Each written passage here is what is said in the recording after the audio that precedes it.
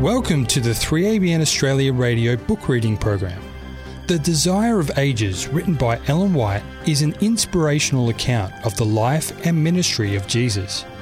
What you are about to hear is a dramatised audio version of this book, created by Nancy Hamilton Myers. To download your free copy, visit thedesireofagesproject.com.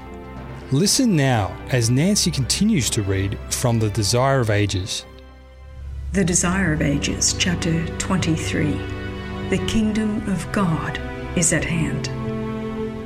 Jesus came into Galilee, preaching the gospel of the kingdom of God and saying, "The time is fulfilled, and the kingdom of God is at hand. Repent ye and believe the gospel." In the temple at Jerusalem, the birth of the forerunner had been foretold to Zacharias as he ministered before the altar. On the hills of Bethlehem, the angels had proclaimed the birth of Jesus. To Jerusalem, the Magi had come in search of him. In the temple, Simeon and Anna had testified to his divinity. Jerusalem and all Judea had listened to the preaching of John the Baptist, and the deputation from the Sanhedrin, with the multitude, had heard his testimony concerning Jesus. In Judea, Christ had received his first disciples. Here, much of his early ministry had been spent. The flashing forth of his divinity in the cleansing of the temple, his miracles of healing, and the lessons of divine truth that fell from his lips, all proclaimed that which after the healing at Bethsaida he had declared before the Sanhedrin, his sonship to the eternal. If the leaders in Israel had received Christ, he would have honored them as his messenger to carry the gospel to the world. To them first was given the opportunity to become heralds of the kingdom and grace of God. But Israel knew not the time of her visitation. The jealousy and distrust of the Jewish leaders had ripened into open hatred, and the hearts of the people were turned away from Jesus. The Sanhedrin had rejected Christ's message and was bent upon his death. Therefore, Jesus departed from Jerusalem, from the priests, the temple, the religious leaders, the people who had been instructed in the law, and turned to another class to proclaim his message and to gather out those who should carry the gospel to all nations. As the light and life of men was rejected by the ecclesiastical authorities in the days of Christ, so it has been rejected in every succeeding generation. Again and again, the history of Christ's withdrawal from Judea has been repeated. When the Reformers preached the word of God, they had no thought of separating themselves from the established church, but the religious leaders would not tolerate the light, and those that bore it were forced to seek another class, who were longing for the truth. In our day, few of the professed followers of the Reformers are actuated by their spirit. Few are listening for the voice of God and ready to accept truth in whatever guise it may be represented. Often those who follow in the steps of the Reformers are forced to turn away from the churches they love in order to declare the plain teaching of the Word of God. And many times those who are seeking for light are by the same teaching obliged to leave the church of their fathers that they may render obedience. The people of Galilee were despised by the rabbis of Jerusalem as rude and unlearned, yet they presented a more favorable field for the Saviour's work. They were more earnest and sincere, less under the control of bigotry. Their minds were more open for the reception of truth. In going to Galilee, Jesus was not seeking seclusion or isolation. The province was at this time the home of a crowded population with a much larger admixture of people of other nations than was found in Judea. As Jesus traveled through Galilee, teaching and healing, multitudes flocked to him from the cities and villages. Many came even from Judea and the adjoining provinces. Often he was obliged to hide himself from the people. the enthusiasm ran so high that it was necessary to take precautions lest the Roman authorities should be roused to fear an insurrection.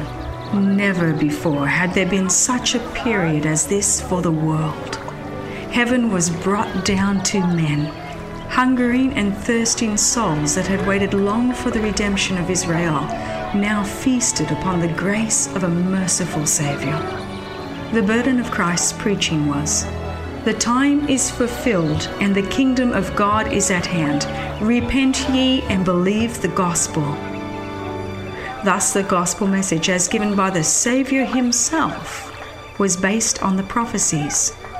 The time, which he declared to be fulfilled, was the period made known by the angel Gabriel to Daniel.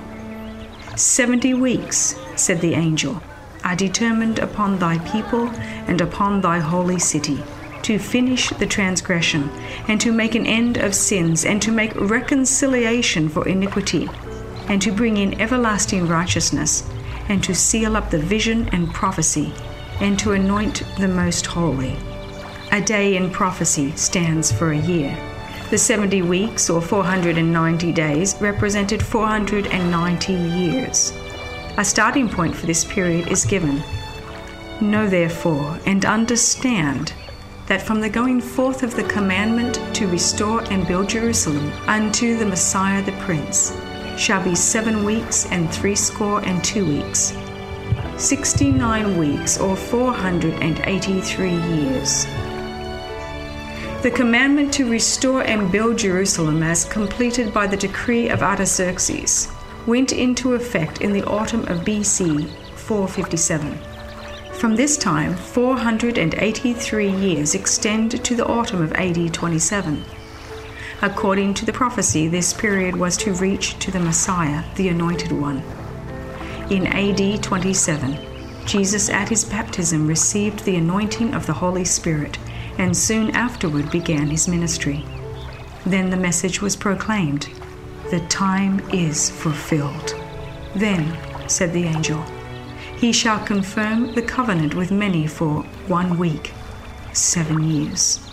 For 7 years after the Saviour entered on his ministry, the gospel was to be preached especially to the Jews, for 3.5 years by Christ himself, and afterward by the apostles. In the midst of the week, he shall cause the sacrifice and the oblation to cease. In the spring of AD 31, Christ, the true sacrifice, was offered on Calvary. Then the veil of the temple was rent in twain, showing that the sacredness and significance of the sacrificial service had departed. The time had come for the earthly sacrifice and oblation to cease. The 1 week, 7 years, ended in AD 34. Then, by the stoning of Stephen, the Jews finally sealed their rejection of the gospel. The disciples who were scattered abroad by persecution went everywhere preaching the word.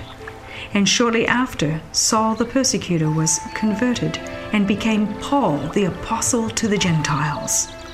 The time of Christ's coming, his anointing by the Holy Spirit, his death, and the giving of the gospel to the Gentiles were definitely pointed out. It was the privilege of the Jewish people to understand these prophecies and to recognize their fulfillment in the mission of Jesus. Christ urged upon his disciples the importance of prophetic study. Referring to the prophecy given to Daniel in regard to their time, he said, "Whoso readeth, let him understand."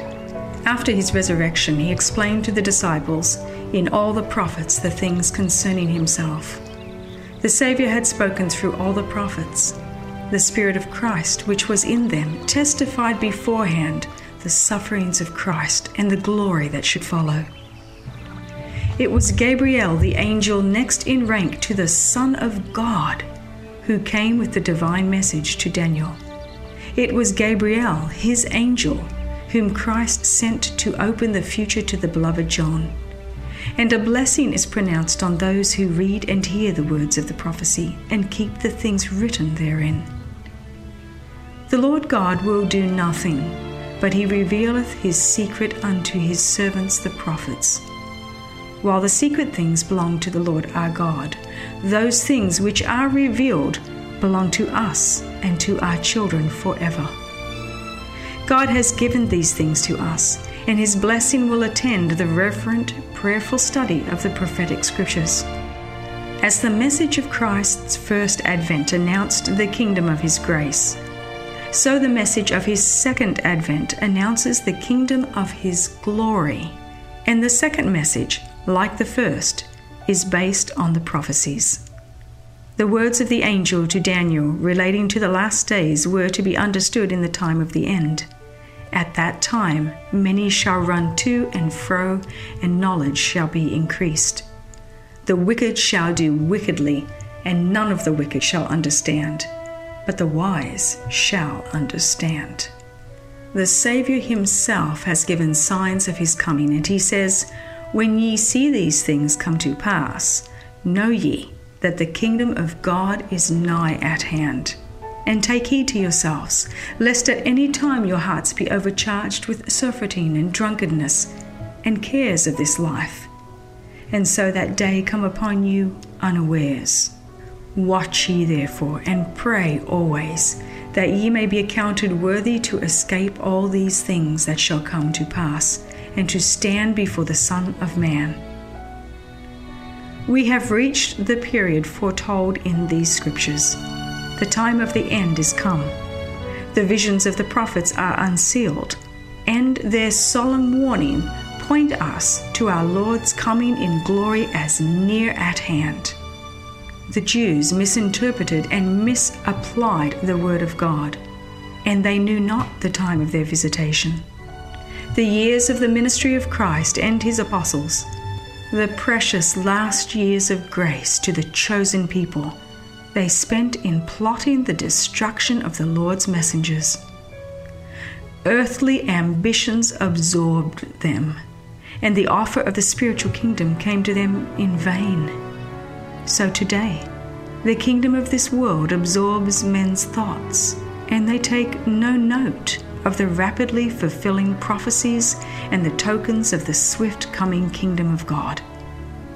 But ye, brethren, are not in darkness, that that day should overtake you as a thief. Ye are all the children of light and the children of the day. We are not of the night, nor of darkness. While we are not to know the hour of our Lord's return, we may know when it is near.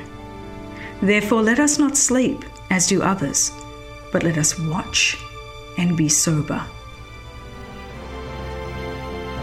Join us next time as Nancy Hamilton Myers continues her dramatised audiobook, The Desire of Ages, written by Ellen G. White. This program has been brought to you by 3ABN Australia Radio.